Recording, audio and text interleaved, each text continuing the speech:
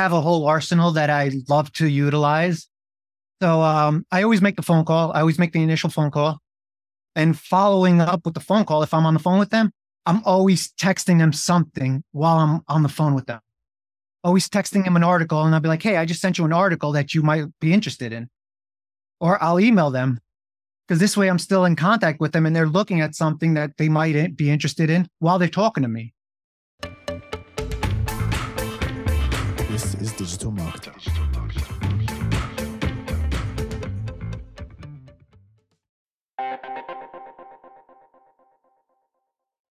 Hey everyone, this is Mark DeGrasse, the president of Digital Marketer, and this is the podcast that keeps you up to date on everything you need to know when it comes to digital marketing, from the platforms you should be focused on to the kind of tactics and tools that are working today. Today, our guest is Gabriel Vangelatos, the founder of Before the Rise Inc., who regularly doubles the traffic for his customers. But today, we're actually going to be talking about something kind of unique to agency owners and just marketers that work as solopreneurs, which is follow-up, which is a fantastically, lucrative aspect of sales, but it's forgotten by the majority of people. I actually just looked up a couple stats, and it says that 95% of all converted leads are reached by the sixth call attempt. So 6 times in, that's minimum. Another 44% of salespeople give up after one follow-up attempt, and 92% of salespeople give up after no sales on the 4th call. But Gabriel is going to help inform us why you need to do those extra calls and kind of what it's done for his business. So welcome, Gabriel.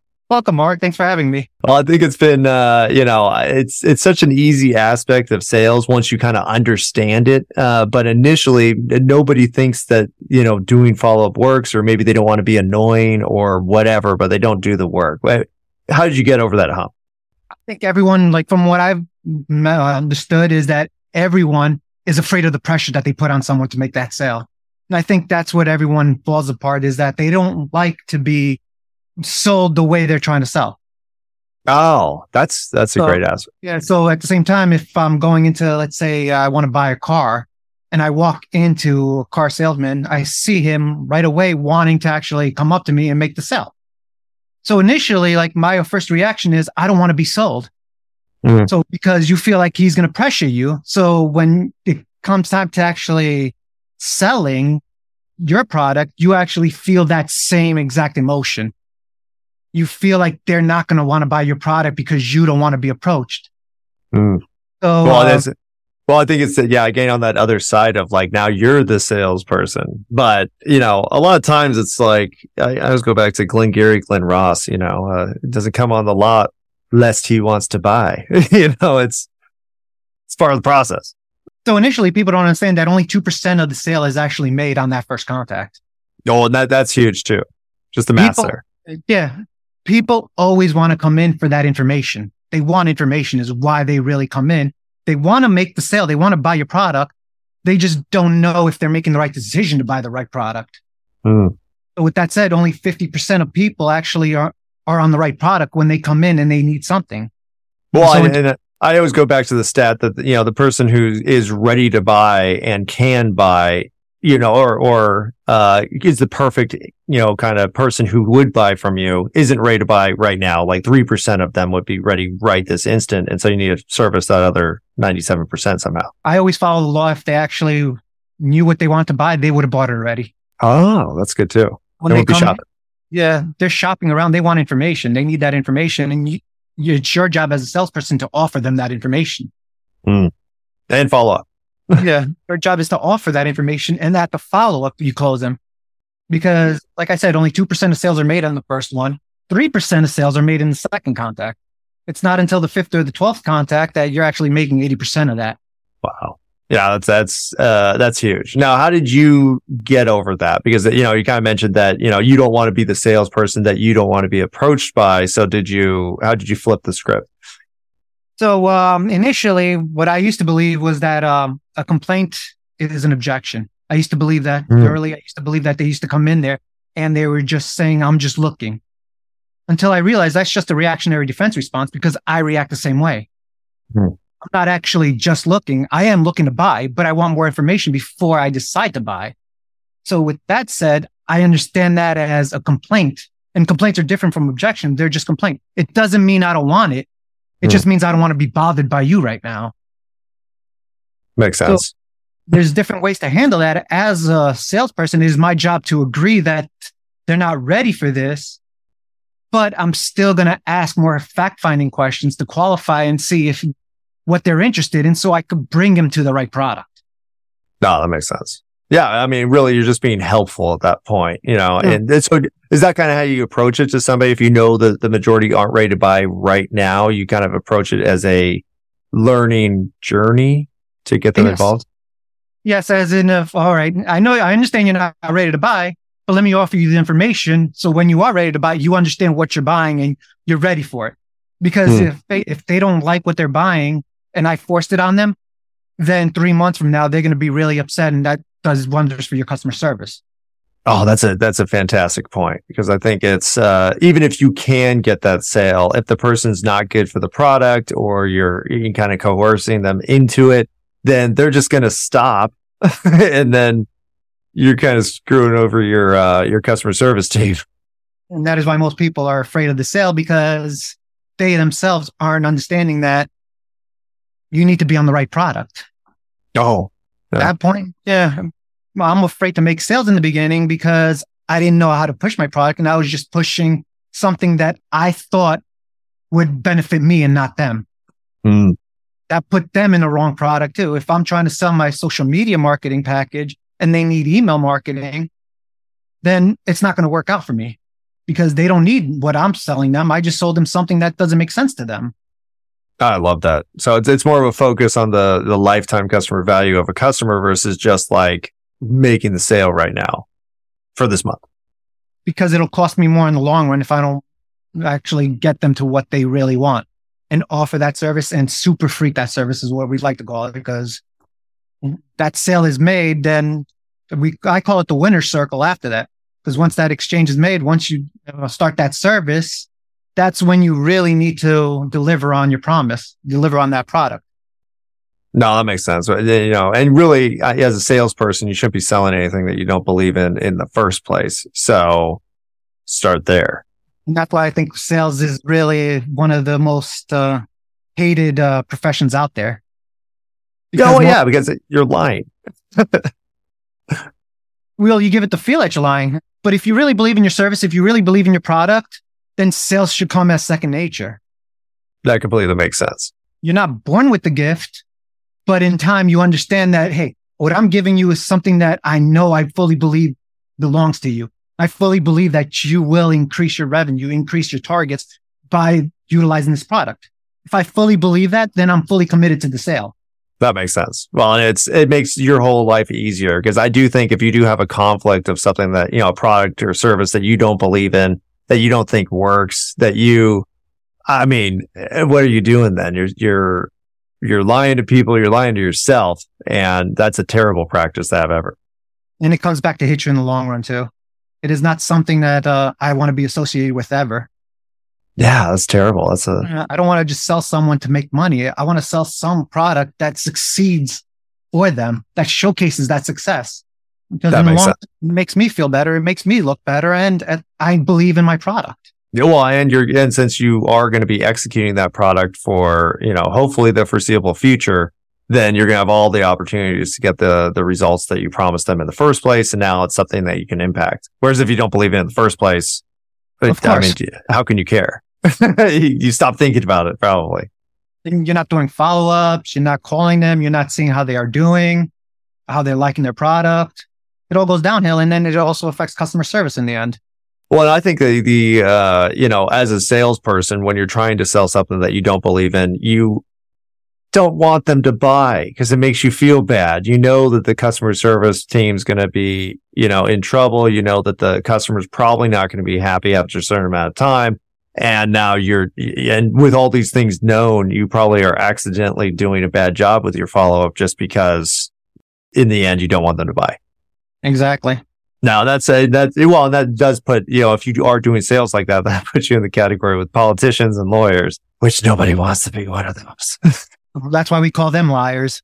Exactly. You don't deliver on. Are they willing to actually say, all right, it wasn't my fault, it was someone else's? Well, and even then they won't, have accountability for it. And so that's all bad too. So a lack of genuine, being genuine, lack of honesty, and then it makes the sales process really hard. Hey everyone, I want to quickly interrupt the podcast for a special announcement. If you're listening to this podcast because you want to become a better marketer, then I want to share with you what I believe to be the most comprehensive digital marketing program on the market today. It's called the Digital Marketing Mastery Certification. You'll learn to leverage the tools and channels to predictably and profitably drive awareness, leads, sales, and referrals. Everything you need to know to become a true master of digital marketing. We'll take an in-depth look at the core digital marketing competencies, including content, email, social media, community, digital advertising, data and optimization, and more. After earning your digital marketing strategist certificate, you'll have the tools to effectively reach your target audience through a full scope marketing strategy. Get started today at digitalmarketer.com/strategy-cert. All right, so hopefully we convinced everybody that, sell a product that you like and it'll make the follow-up easier. But how do you actually manage the sale or the follow-up process? Do you have like a weekly drip, or is it a phone call, or what's your method? Have a whole arsenal that I love to utilize. So I always make the phone call. I always make the initial phone call. And following up with the phone call, if I'm on the phone with them, I'm always texting them something while I'm on the phone with them. Ooh. Always texting them an article, and I'll be like, hey, I just sent you an article that you might be interested in. Or I'll email them, because this way I'm still in contact with them and they're looking at something that they might be interested in while they're talking to me. Love it. I email them at least once a week. I'll show a video to them. I'll even send them something like the chocolate foot. That chocolate foot works wonders for me because people enjoy it. That's kind of comedy in their lives. That kind of I know the chocolate foot, but why don't you explain it to the listeners? So the chocolate foot is a chocolate foot. You can find it online, I guess, if you Google it. And it's just you telling them you're trying to get the foot through their door. Love When that. you send it to them, they open it up. They see a big chocolate foot with a sign that says, I'm just trying to get my foot through the door. And 90% of the time, I've gotten positive feedback from that. It's mostly laughing. It's mostly like, all right, let's talk. But 90% of the time, it works. And if you're not willing to do that, then, you're not willing to go the extra mile to get that customer, to showcase that customer that you really want to do business with them. Oh, I love that point too, because I think that's part of the process is showing them, like, I want you as a client. Like, it's a good thing for me. I think it's going to be a good thing for you. And now you just, I also like to show it as, I believe that this product will definitely work for you, that my services are definitely what you need. So I'm really pushing for you to get this because, like I said, in 3 months' time, if it doesn't work out for them, then I'm stuck with that unsatisfied customer that I don't want him to be unsatisfied. So if I really believe that this service is what they need, if that product is what they need, then I will go out of my way. I will follow up with them at least until I find that their picture in the obituary. But I'm following up with them because I'm not being pushy. An email, a text message, hey, just following up with you, a little video. It goes a long way. People do enjoy that. People do enjoy that connection.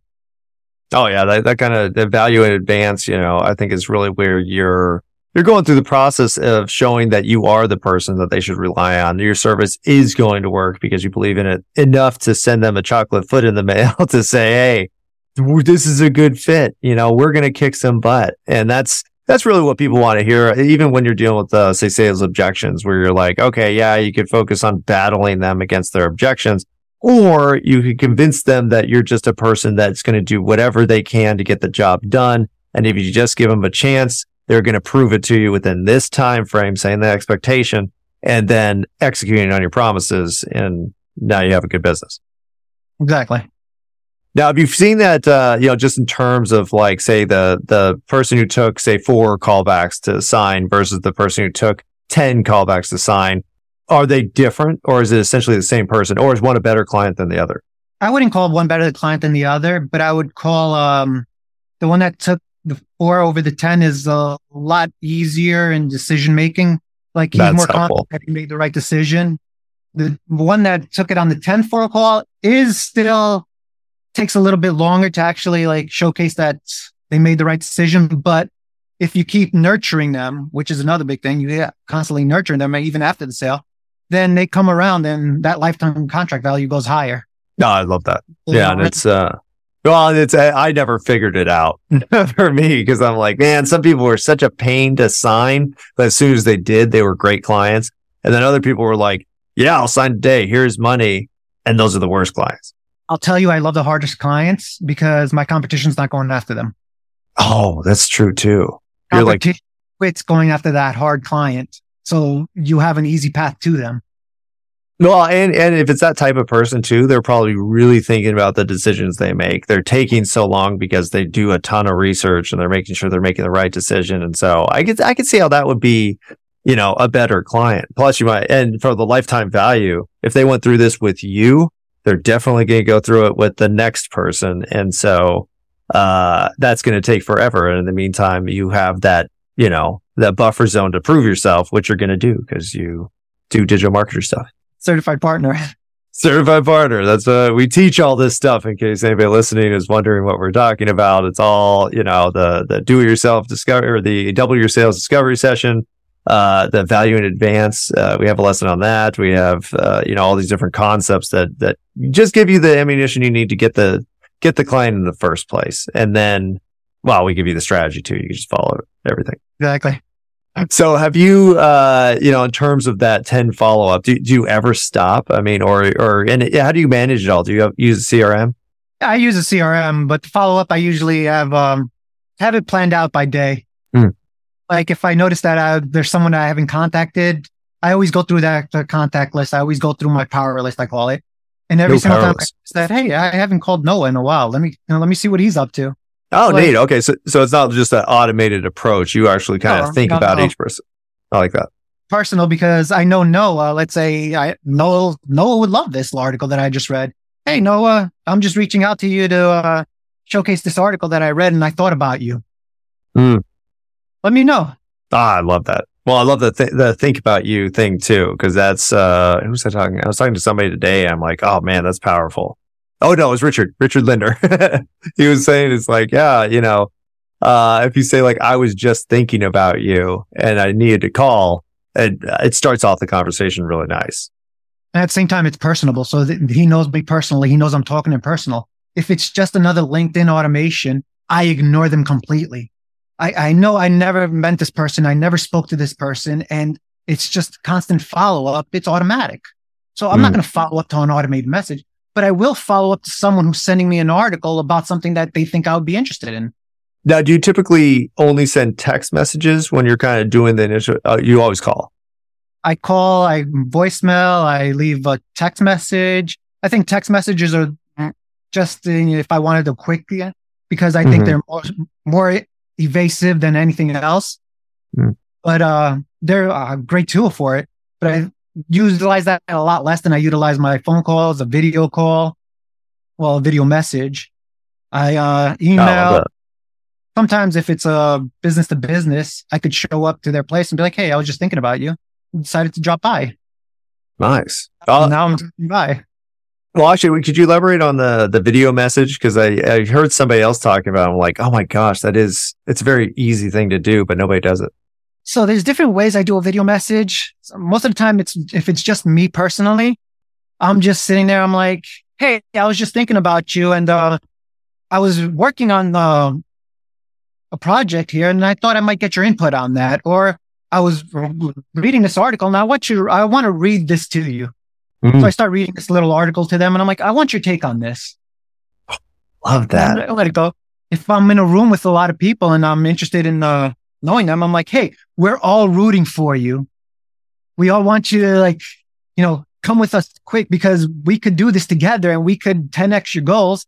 And then I start chanting their name and everyone around me starts chanting their name.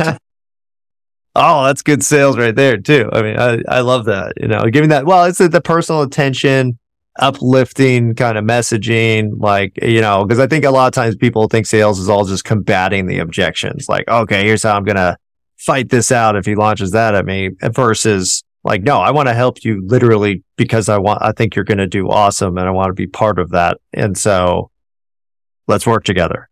Give me a shot. Plus, if you're saying articles and advice, and you show that they're top of mind for you, then who doesn't want to be that? You show them interest because you would be great together. That's awesome. Well, and just so everybody knows, we're not talking about pretending any of this stuff either. No, it doesn't work if you're pretending. No, people can see it.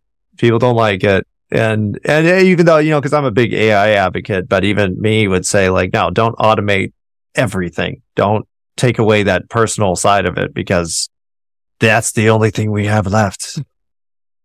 And people are going to yearn for that human to human contact more than ever now because of AI. Yeah. And because of the automated follow-up that everybody else is doing. So I think, if anybody gets anything out of this conversation where you've given so many gems, but the personal aspect of it, and it's driving your business, and hopefully it's driving your business, for years to come. If your whole goal is to maintain these clients, then establishing this relationship for real and going through the work it takes to get that relationship established is completely worth it because it's going to pay off in the long run. Yeah, exactly. Wow, that's fantastic. Any other tips, just like final tips for maybe mistakes when it comes to follow up? Everyone's going to make a mistake eventually. What I do if I run across something that I can't figure out, I write down exactly what I said, exactly what has happened, and I role play it. I role play it till I get it down to the point where it's like, all right, I'm not going to make this mistake again. This is how I'm going to react to it, and this is how I'm going to do it. So you're better prepared on the next challenge. Because mistakes are always going to happen. Oh, that's a huge tip. Yeah. And if you just had, you partner with another agency or another marketer and say, hey, I keep on getting, they say this and then I say this and then it goes south. What happens? That's why digital marketing community actually helps. Digital marketer, always someone there to answer the question. No, love that. Well, and I try to chime in when I can too, but even me, because I had an agency and I've done things, but I'm like, I don't know everything. Like I make mistakes all the time too. It's gonna happen. They're gonna happen. The key is you need to role play yourself too. Practice, yeah. Put in the reps. Exactly. It's like you're going to the gym. Exactly. Well, I actually, that's kind of how I got into marketing because it was in the fitness industry and I realized there were such correlations between how you make a workout plan and how you make a marketing plan, where it's all about consistency, doing the work, like patience with the results, like all these, progressive, work to increase your load, like all these things apply to marketing all day long. Both do wonders for your mindset also. Both exactly. When you're working out, your mind is at ease. Oh yeah. And that's, if you're doing marketing, right, it should be at ease too. So, exactly. So there you go. Doesn't mean it's not hard. No, that's great. Those are fantastic tips. I think, maybe what we'll do is, cause I really like your approach. I think it's very genuine, very, people, relationship focused. I'd love to have you back on and kind of talk about, how you get the prospects in the first place and how do you onboard with the same intention and how do you do all these things. So we'll be talking soon. Of course. So in the meantime, though, where can people learn more about you and what you do? So, 2 ways you could get in contact with me. You could go on my website, beforetherriseinc.com. You could shoot me an email either at Gabe at beforetherriseinc.com or Gabriel V at grantcardone.com. Or I guess that was it. Yeah, I mean, that's the way to do it. I'd say LinkedIn, join the digital marketer community. Then you can talk to Gabe all day long. Because you're one of our most active people, I gotta say. Like you're a really valuable member of the community. I think it's one of the best communities I've ever been involved with. And I think you're supposed to say the best. Okay, it's the best I've ever been involved. Michelle does a great job in keeping it active, keeping it going, keeping it engaged, and we're all there for each other. No, and I think, and that activity that you put in and all that effort, just like you do with your sales, it's very evident in the community as well. And we really appreciate it. Well, appreciate you guys. All right. Well, thank you so much, Gabe. Everybody check him out if you're looking for tips on marketing and how to run a genuine relationship focused agency. I think Gabe does an excellent job with that and really helps us here at Digital Marketer with tips like he provided today so we could keep creating courses and information that everybody can enjoy. Thanks so much for listening. Be sure to hit that follow button so you get notified when all of our new episodes are released. Please share this with that friend who's clueless about digital marketing. And don't forget to visit digitalmarketer.com where you can access all of our courses, certifications, and training programs. Thanks again, everyone, and we'll see you next time. This is digital marketing.